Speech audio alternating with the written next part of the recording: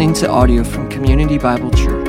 If you would like to find out more information about us, please visit us at cbcsavannah.com. If you have a Bible or an iPad or something, go ahead and open it to Matthew 23. We are in week 50 of our series on the Gospel of Matthew. If you're a guest of ours, we started last Christmas. Yes, that is last Christmas. And we are working our way through this gospel, and we have about 10 or 11 weeks left. But it's been a good time for us to really see the theme of the book, that Christ has all authority in heaven and in earth. And so we're going to continue that today in chapter 23. I've told you before, we're a dog family. I mean, we have a cat, but it's not my will and desire, and I have no care or concern for that animal. But we do love dogs in our house, and we're a big dog family too. We're not a little dog family, because every dog under 50 pounds is a cat, and cats are pointless. And right, so I have two dogs, Maverick and Maisie. Maverick's about 100 pounds, and he's this big yellow Great Pyrenees Lab, something mix. We got him from the shelter, and he'll jump up on me and put his arms on my shoulders, and he literally is as tall as me, and which is not saying a ton, I know, but he's a pretty big dog, and he's pretty strong. And then we have Maisie, who's about a 70 or 80 pound lab mix, and they're sweet, and I love them, and they're great. And I walk them every morning, and I used to walk them with two different leashes, and it was a little bit chaotic because they'd be all over the place. So I went on Amazon a few weeks ago, and I got this grand invention. It's this double leash, and it's tricked out. This thing is awesome. It's got like shock absorbers, because I need them, because they're 180 pounds worth of dogs pulling. And then the best thing about this, it's got this little waist thing where I click it in. I click this thing in like I'm strapping into a parachute or something like that. I'm like, oh, let's go. And so we go on our walk, and everything's fine for the most part until there's a squirrel or a deer or another dog or a car or a tree or something else. And then it's like the Iditarod. I'm like a dog sled, right? I'm just like getting drugged like this. And my response is often like, whoa, whoa, right? It's like they're horses, and I'm like, whoa, stop, pull back, right? And that happens for about, all 20 times in a mile and a half. Whoa, stop, you're gonna kill me, right? And I was thinking about that and how I'm always, whoa, whoa, whoa. We come to our text today, Jesus is gonna say the same thing. He's gonna say, whoa. But my woe is W-O-A-H. Stop, you're gonna die. Jesus' woe is W-O-E. And it's judgment, it's calamity, it's danger, right? And he's gonna address a group of folks that he's kind of given the last warning to, this Pharisees, where we're gonna see the culmination of this conflict between Jesus and the Pharisees, where he now, this is his last public address before he is betrayed and crucified. And this is gonna be the straw that broke the camel's back for the Pharisees, right? Because he's gonna pronounce calamity on them for what they have been doing. And here's where I want us to go today, right? We're gonna see Jesus is going to call them out. And there's a tendency to think, oh, Jesus is just being harsh. This is not Jesus being harsh. Now, I will say this, if your picture of Jesus is just gentle and humble and lowly, he is that. But today, this is Jesus thunder and lightning, right? Because it's come to a head what these folks are doing, but there's still a tenderness in it. At the end of the chapter, I'm gonna start here. He says to them, Jerusalem, Jerusalem, the city that kills the prophets and stones those who were sent to it. How often would I have gathered your children together as a hen gathers her brood under her wings, and you were not willing. There is a desire for Jesus. I wish you would listen. I wish you would respond. I wanted to do this, but you were not willing. And these folks continually were not willing. And Jesus is gonna be very harsh. But it's not because he's harsh, and it's not because they're sinful people. It's not because they're sinful per se that he is gonna pronounce these woes. It's because they're pretending to be something they're not. Jesus has unlimited grace and mercy for repentant sinners. Doesn't matter where you've been, what you've done. But when it comes to playing a part, and that's what the word hypocrite means. It means I'm playing a part, I'm putting a mask on, I'm pretending to be one thing, but I'm really another. I'm pretending to be spiritual, but really I don't want you, God. And that is where he drops the hammer. And for us, here's what I wanna do. I want to look at the woes that Jesus pronounces, and if we identify these in our life, that we wanna say, whoa, we need to pull back. Right? I want to go woe to the woes, because we do not want to be hypocrites. And we often joke, people like say, the church is full of hypocrites. And we're like, no, we're not full. Come on, there's plenty of room, That's kind of the common joke. Not at this service, but maybe at 8 o'clock. And I get what you're saying, but there's a difference between being people who recognize we're broken and sinful and needy and we own it than people who pretend that we are spiritual, but we're not. There's a difference. And that's what we don't want to be. So we're going to try to go whoa to some of these woes. And we're going to cover all of chapter 23, which is a lot of text. So we're going to be moving. Jesus is going to give 7 woes, and I have a few others. So I actually have 9 points for you today. Which if you're a Baptist, that's 3 weeks of sermons all in one, right?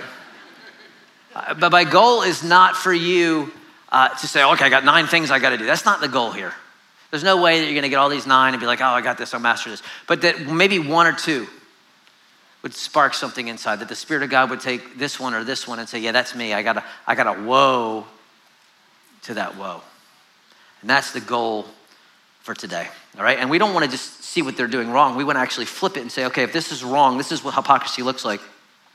Let's do the opposite. Let's do the opposite. So let me jump in. We'll read the first couple verses and we'll jump in. Then Jesus said to the crowds and his disciples, and remember where we were last week, they played that spiritual Jeopardy, right? Question, answer, question, answer, question, answer, question, answer. And at the end, they're done. They don't say anything. They've been shut down because they know they can't say anything. And so they're still standing there right in the temple with their funny hats on and their big outfits. And there's hundreds, maybe thousands of people that are standing there watching them. And Jesus is now going to talk about them with them in the room. And that's awkward, but he ain't gonna pull any punches. And so he says, the scribes and Pharisees, these guys, the scribes and Pharisees, they sit on Moses' seat. And so do and observe whatever they tell you, but not the works they do, for they preach but do not practice.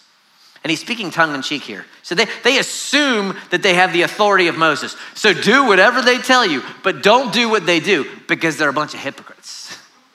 Right? And you're like, ouch, yeah, ouch. But then he's going to tell what they do, what he's talking about. First one, verse 4. They tie up heavy burdens, hard to bear. They lay them on people's shoulders, but they themselves are not willing to move them with their finger.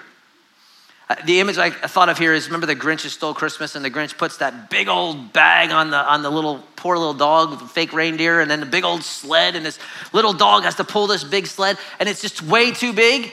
That's what they do. Burden after burden after, this is what following God looks like. This is what you have to do. Do rules or rules or rules or rules. And they make it harder and harder and harder and harder and harder to follow God. That's what they do. Just let me give you an example. So the Sabbath, one of their big ones. If you read through the Pentateuch, the law, there's only a couple chapters that deal with the Sabbath, just a few. You can read them in 10 minutes. But what they did is they created rules upon rules upon rules. So if you read the Mishnah, which is really the oral law redacted, the kind of commentary on it, they got 24 chapters just on the Sabbath. If you read through the Talmud, which there's 156 large double folio pages just on the Sabbath. Rule upon rule upon rule. So for instance, if you wanted to write something, you were only allowed to dip your pen in the ink so that you could write 2 letters. If you had more than 2 letters worth of ink, you broke the Sabbath. If you wanted to eat, fine, but you're only allowed to lift a fork that has the size of a dried fig on it. If not, you broke the Sabbath. You can only have 1 sip of your milk at a time.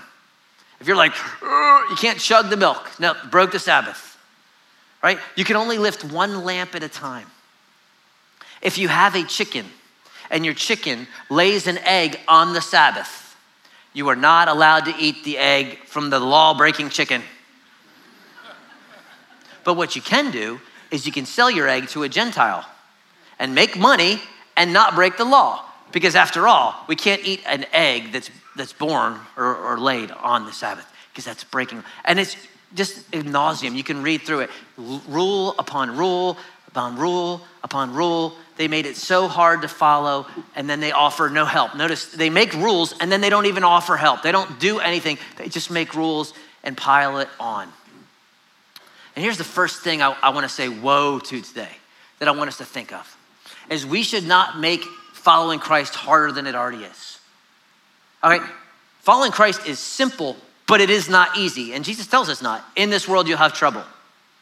right? So it's very simple, but it is not easy. And we, as the people of God, should not make it more difficult and challenging than it is to follow Jesus by adding rules and expectations. Oh, you want to be a Christian? Okay, you got to do this.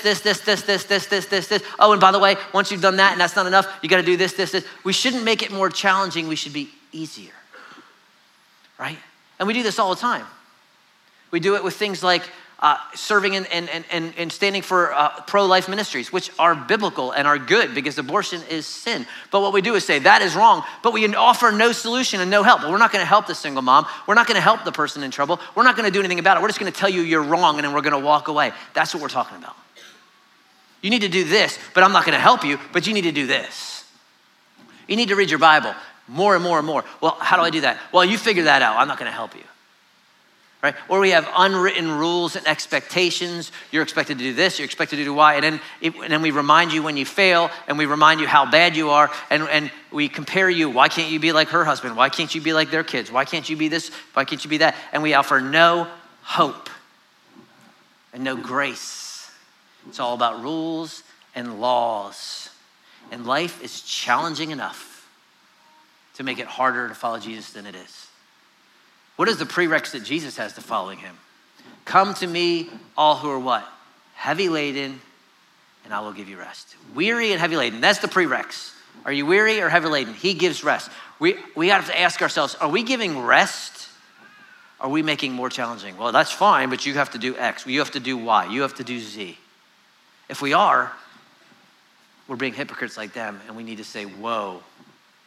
Woe to making harder than it already is. That's the first thing they do. Look at the next thing, verse 5. They do all their deeds to be seen by others, for they make their phylacteries broad and their fringes long, and they love the places of honor at feasts and the best seats in the synagogues and greetings in the marketplace and being called rabbi by others, right? What do? They want to be seen. If there was social media in this day, these guys would have been the influencers.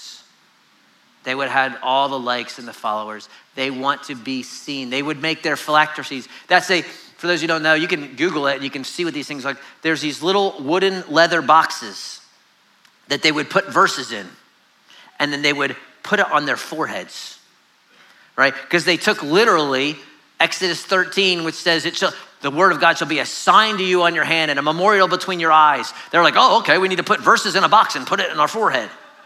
Now, it's interesting that the next part says, and the law, Lord, will be in your mouth. They didn't start chewing on them. If they were going to take it literally, they should have gone all the way. It was clear that God wasn't saying, oh, you got to put a box on your wrist and your forehead. No, that you should keep these things before you. They should be part of your being. But what they do is they would put these verses in a box, they put it on their forehead, and some of the guys would be like, hey, I got an extra large box. You want to wear that? Oh, yeah. And so they would make their boxes bigger and bigger, so they're all heads falling. And people would be like, look how spiritual he is. He's got the whole Old Testament on his head. And then they have these fringes on their cloaks, the same ones that Jesus would have wore. Remember the lady touches the fringe and she's healed? And maybe the average one's 3-4 inches, who knows? But they would make we got 2 feet. We got to have these long robes, and we got to go to all the marketplaces so people are like, oh, look who's here, Rabbi, he's at Publix, he's got his collar on. Bless you, my daughter and my son, yes, I'm here. That's what they loved, to be seen. And he says, you're a hypocrite. You're a hypocrite. And so how do we say woe to hypocrisy? Here's how. Be obscure. Be invisible. Be anonymous. I know that is so counter-cultural to a world and generation that just wants what? Followers and likes and views. That's where we live, right? That's where we're pushed. And I would argue that social media is one of the greatest grounds for hypocrisy there is, because look how pretty my salad is. I'll put my salad on Pinterest, and my salad's better than your Big Mac, and look how spiritual I am because I eat this and you eat that, and look how great my vacation was, and how pretty my family is, and how nice my car is, and how this and this, and we want people to see, and it's all a myth anyway, because you were yelling at each other the whole vacation, but you got the pic so that everyone could see how great your family looks. And it's a breeding ground for being seen. Obscurity is good. Not winning the MVP and being known for what you have done is actually a good thing. And this is not new. We saw it in Matthew 5. Jesus says, when you fast, do what? Fast in secret. When you give in secret. When you pray, get in your closet and hide and pray in secret. Because in the end, there really is no secrets because God sees it all. And so we say, woe to hypocrisy. We don't do things to be seen, to get an attaboy, to get a great job. Aren't you so gifted? We do it to be seen by the one who sees it all. So maybe in your next meeting, you should be quiet, that your voice is not as important as you think it is. Your opinion may not be as valuable as you think. Maybe obscurity is the path you should pursue. And I recognize the irony here. I'm talking about being obscure, and there's probably been 1,500 people in this room today that are hearing me. And so you're like, well, how are you obscure? Sometimes God puts you in a place where you can't be, and that's okay too. But if that's what he does, make sure you're not reading your own press clippings. I am pretty great, aren't I? That you would remember that you are just a servant, that he is the one who is great. But if we want to say, woe to hypocrisy, we got to say, hey, why am I doing this? Am I obscure? Obscurity is good. Next passage. But you are not to be called rabbi, for you have one teacher, and you are all brothers. And call no man your father on earth, for you have one Father who is in heaven. Neither be called instructors, for you have one instructor, the Christ, the Messiah.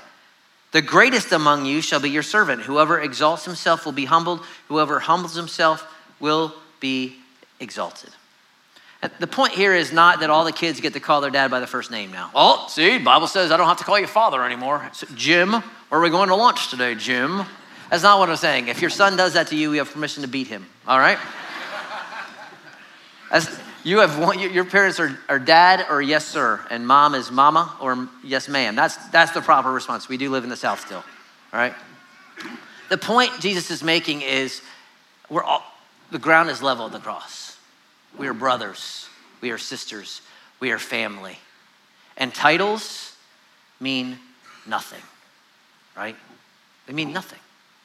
People often say, what should I call you? I say, Bill. Unless you come from my hometown or you're friends with my parents, they all call me Billy. You are not allowed to call me Billy. You can call me Bill. Because here's what titles do ultimately. Titles either feed an ego or they intimidate other people. Oh, I can't approach him. That's Bill. No. Right? There's only one title that matters, and we all bear it. It's the Greek word doulos. It means servant. Paul, a doulos of the Lord Jesus. Peter, a doulos of the Lord Jesus Christ. That's the only title that matters, servant. When I was graduating, I told you you this before. One of my professors said, when you walk across that stage, they're gonna say you have a master's in theology. Don't you believe them? Right? Who am I? A servant. And so how do we say woe to hypocrisy? Be a servant. If you feel that you are too qualified, too good, to fill in the blank, to do something, then you are a hypocrite. And you're missing the point. If your education, your experience, your value, that's below me. What does Paul say? What is Apollos? What is Paul? Diakonos. We are servants. What do servants do? Not a trick question. They serve. The height of hypocrisy is to say, I am a follower of Jesus and then not be a servant. Because he said, even the Son of Man did not come to be served, but to what? Serve and give his life as a ransom. So to say, I'm a follower of Jesus, but I don't serve anybody, I'm too good for that, it's hypocrisy. Because the Son of Man came to serve. And so we are all servants. And I'm not saying, we're not just talking about, serve in the nursery, get on the coffee team. Of course those are important. But just be a servant. I'm the dad, I shouldn't have to do that. I'm the oldest, I shouldn't have to do that. I'm the this, I shouldn't have to do that. No, you serve. You serve. Why? Because Jesus served, right? We're willing to serve because he did. So how do we say woe to this woe? We become servants because that's who we are. And now we actually get into the actual woes. Those are just prerequisites. So if you're already convicted, welcome to today. All right, here we go. Let's continue. Woe to you, scribes and Pharisees, hypocrites, actors, playing a game. Right? Why? You shut the kingdom of heaven in people's faces, for you neither enter yourselves nor allow those who would enter to go in. This may be the most damning of all the statements, because he's saying, not only are you not going, you're keeping people, you're playing goalie on the kingdom here. You are keeping people out, right? Woe to you, calamity to you. You're a hindrance. You ever been, you go to the Atlanta airport and they got that long, it's not an escalator because it doesn't go up, but it's like an escalator and it's like 300 miles long and you get on it and it makes you walk real fast. You're all, and the people that are really obnoxious, they go to the left and they walk instead of just resting on the right side. You know what I'm talking about? And I don't want to get on that thing because I want to keep my heart good, but some of y'all, you don't want to walk, so that's fine. So you get on that thing, and then you get to the end and you almost fall. But that thing moves you easily towards something, right? It makes it easier to get from one end to the other. And I think the point is that should be us. We should make it easier for people to find Christ, not be a hindrance, not slow them down, not stop. So if we're gonna say woe to hypocrisy, then don't be a hindrance to people seeing Christ, to the kingdom of heaven. Don't be a hindrance. You say, how am I a hindrance? There's plenty of ways. How about being a joyless, angry, unthankful, ungrateful Christian? How about that? Because if you're a joyless Christian, why should that person believe in your Savior if you're miserable? They shouldn't, right? What if you go out to eat, you hit the Carrie Hilliard's afterwards and you go and you just got done from church and isn't that song's great and the sermon's great, and you go and you pray for your meal. Thank you for this Brunswick stew. Maybe bless me to this thine service, whatever that means. And then at the end of the day, you tip your waitress $3. She saw you pray. She sees you in your church clothes. It's a hindrance, right? It's a hindrance. Just get back from youth camp or college retreat and, God moved in great ways. It was such a great time. And you're cheating on your chemistry test on Tuesday. Or you're plagiarizing somebody's project on Thursday. It's a hindrance. Here's a big one. This is why we don't have church bumper stickers. You put yourself a little fish on your car, a Christian fish, a little ichthus, right? That's what it's called. And you're flying down the road, cutting people off, honking. As soon as the light turns green, if they're not going, get off your phone. Giving the one finger salute if they do something wrong.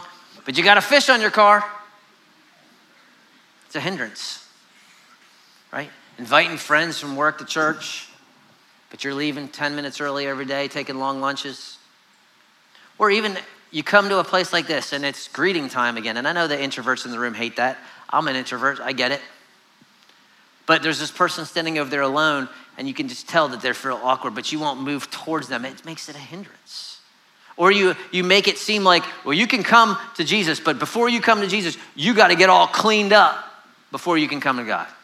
Get your act together, get these 4 or 5 things in a row, and then you can come to God. Is that the gospel? Or is the gospel that Christ welcomes and pays for all sin, past, present, and future, and then he cleans us up? It's a hindrance. It's a hindrance. And so we have to ask the question, am I making Jesus more attractive, or am I taking away from him?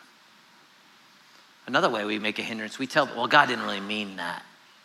Even though the Bible is clear, he didn't really mean that. You're pulling people away, keeping people from truth. So we want to not be a hindrance, we want to help. So we say, woe to hypocrisy. Verse 15, woe to you, scribes and Pharisees, hypocrites. You travel across sea and land to make a single proselyte, a follower. And when he becomes a proselyte, you make him twice as much of a child of hell as yourself. Hell, tell us how you really feel, Jesus. You go and you make one proselyte, you go across the Med, you go wherever, and then you make them worse than you. Why? Because they're making them just like themselves.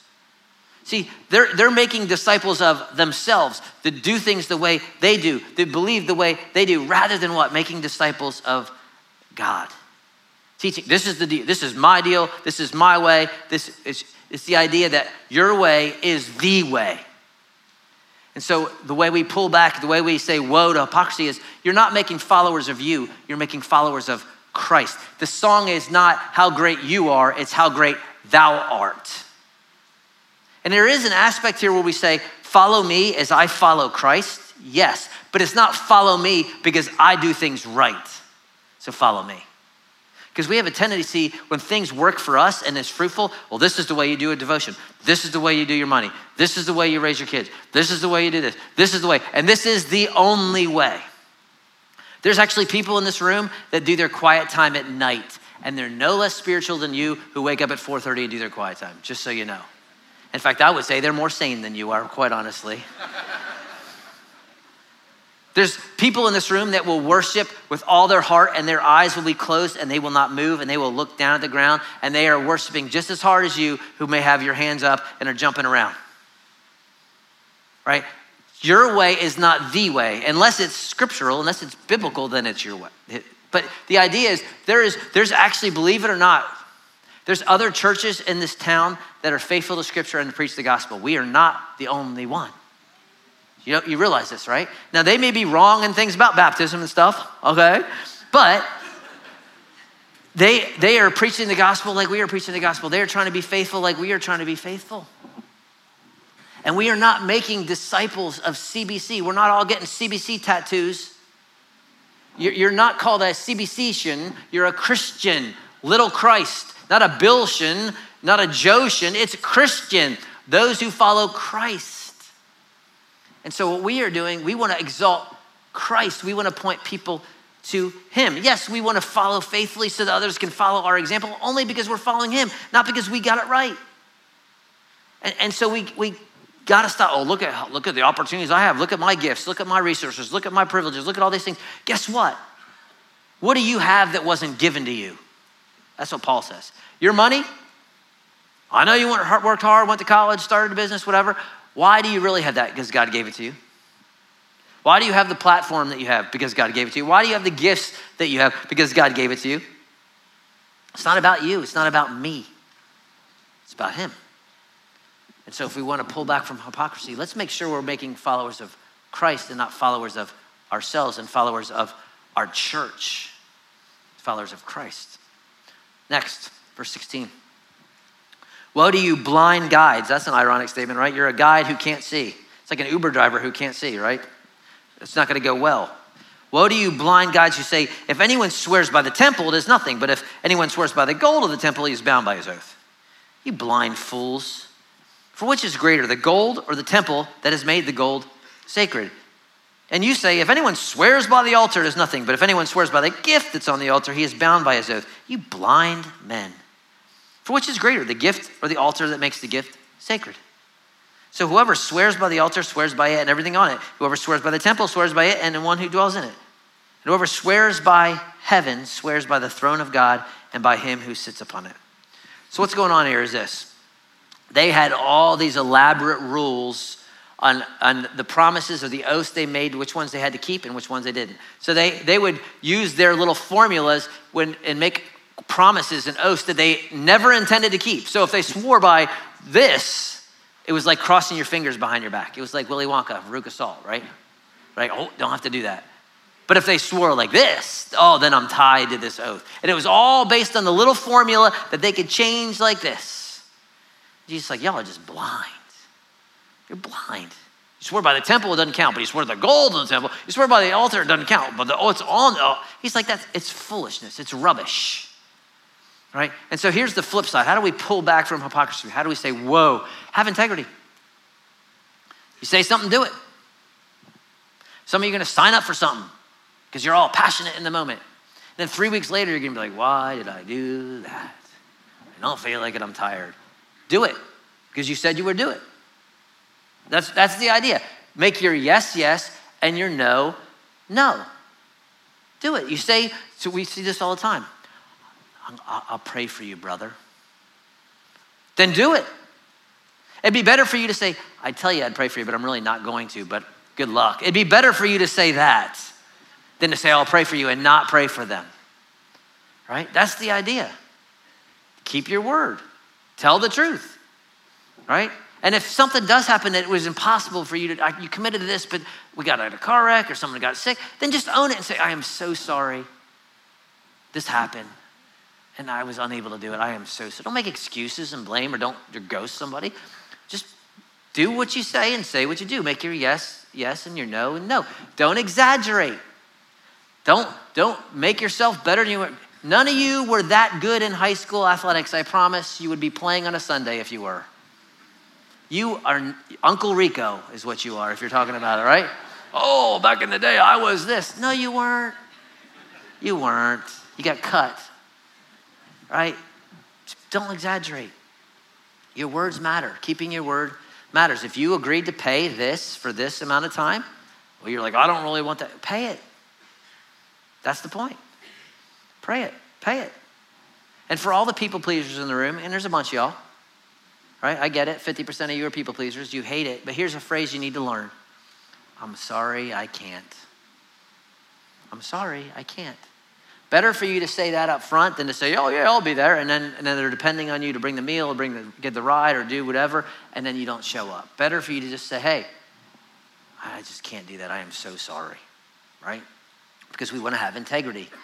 Because when we don't, we're saying one thing and doing another, which he says, pull back, whoa, from that. Verse 23. Convicted yet? Okay, good. Woe to you, scribes and Pharisees, hypocrites, for you tithe mint and dill and cumin and have neglected the weightier matters of the law, justice and mercy and faithfulness. These you ought to have done without neglecting the others. You blind guides, straining out a gnat and swallowing a camel. And this is a Hebrew humor, right? They would all laughed out loud. We're like, what does that even mean, right? You know, but they would have laughed out loud because they get the idea of how silly it is to get the strainer out and get the little gnat out, and then there's a camel sitting in your thing. They'd be like, oh, ha, ha, ha. And the Pharisees would have been so mad because he's talking about them. But he says, woe to you. Why? Because you tithe your spice rack, which is absurd. You're going in and you're like, oh, we got 10 new cumin seeds. Well, here's one. Here, Lord, give me my one seed.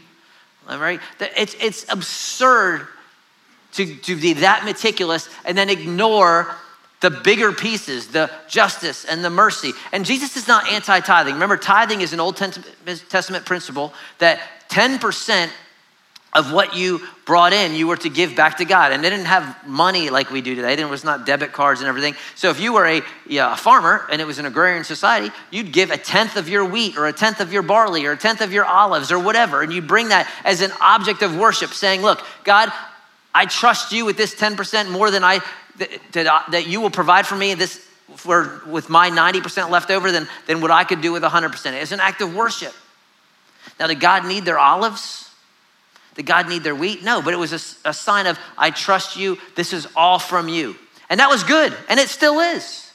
And Jesus is not negating that. He says, you ought to have done that. But you're neglecting the point. You're missing the trees through the forest. You should have done that and the point of righteousness and justice and mercy. So one of the things for us to say woe to hypocrisy is let's major on the majors, right? Should you come to church and serve and give and read your Bible and all those things? Yes, of course. But what good is it if you go to your 6 a.m. men's Bible study and then you just go let your whole staff have it because you're just mad about something? What good is that? Right? What good is it if you get out of here and you're like, yes, we sang some songs and heard a sermon, and then you're cutting people off because you got to beat the Baptist to the barns, right? What good is it?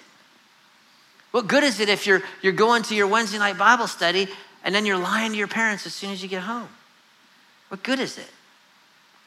The point is this: should we give? Yes, but God doesn't need your 10 cumin seeds. Oh, yes. God doesn't need your money. I don't care how much you give. You give $1 million a day for the rest of your life. You think God needs your $1 million? The earth is the Lord's and all that is in it. He don't need it. Is it an act of worship? Yes. An act of dependence? Yes. But what he wants is, yeah, do that. But then when you have this opportunity that I've set up in your life, this person in need, this person that needs a kind word, you know what's more powerful than $1 million? It's an encouraging word to someone who's down. That's life-changing. It just is. And that's his point. Don't neglect justice and mercy, forgiving people, not holding grudges. Don't neglect kindness just because you're doing all your religious activities. Should you read your Bible? Yes. Should you go to church? Yes. Should you do? Yes. But don't neglect the greater things. Let's major on the majors. Because it's really easy to say, I checked the box. Look how spiritual I am, and be nasty, and be unkind, and be unforgiving, and not defend the widow and orphan, and not help the one who is in need. That's what he's talking about, and that's what they were doing. So we say, woe to hypocrisy by not focusing on the minors, by focusing on the majors. All right, next two, and these two kind of go together. Verse 25. Woe to you, scribes and Pharisees, hypocrites, for you clean the outside of the cup and the plate, but inside they are full of greed and self-indulgence. You blind Pharisee, first clean the inside of the cup and the plate, that the outside may be clean. So they would care about these ceremonies and cleaning the cup and washing it off. A few weeks ago, I use a different coffee cup every week. Some of y'all see me, and I left some coffee in one of mine, and it came like 3-4 weeks since I used it, and I picked it up, and I was like, whoa, had a little pond going on in there. It was like nasty sludge. The outside looked clean. And if I would have been like, oh, it's okay, the outside's clean, and drank it, I would have been throwing up, and you would have been throwing up watching me throw up because it was nasty, right? Because the inside was nasty. I'll often leave my cups around like the one I have on the shelf there, and Miss D, who cleans this room after y'all leave, who rocks it, is faithful. She'll find my cups, and you know what she does? She cleans them thing out. It's clean like new. I'm like, praise God for Miss D. But their point is, you focus on the outside so that everyone sees. You don't care about the inside. And it's nasty. It's sludge. Right? He says, woe to you, Pharisees, hypocrites. You are like whitewashed tombs, which outwardly appear beautiful, within are full of dead people's bones and uncleanness. So you also outwardly appear righteous to others, but within you are full of hypocrisy. This is an image they would have gotten, because anytime you went up to Jerusalem for a festival, they would paint the graves that were all over the mountainside white. Not because they wanted them to be all pretty or something, because if you stepped on it, you were ceremonially unclean. So they would paint them so that you would see where it is, so you would avoid them. Now, was it pretty? Yes. But he says, you'll like that. Everyone can see you. And outside it looks so clean, but inside is maggoty, dead stuff. That's y'all. And so here's the point for us. We got to be careful we're not just cleaning the outside and ignoring the inside. So we need to make sure we're focusing on our hearts.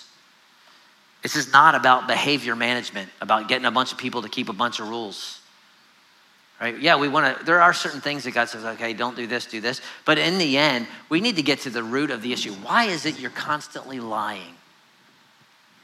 What is the root of that? Are you trying to impress people? Or do you feel empty? What is it behind that? Why is it that anytime you get lonely, sad, you just get on Amazon and you go crazy and do some Amazon therapy, or you self-medicate with this? What is it that's in your soul that's empty that you're trying to fill it with? Let's deal with the heart of it, not the behavior.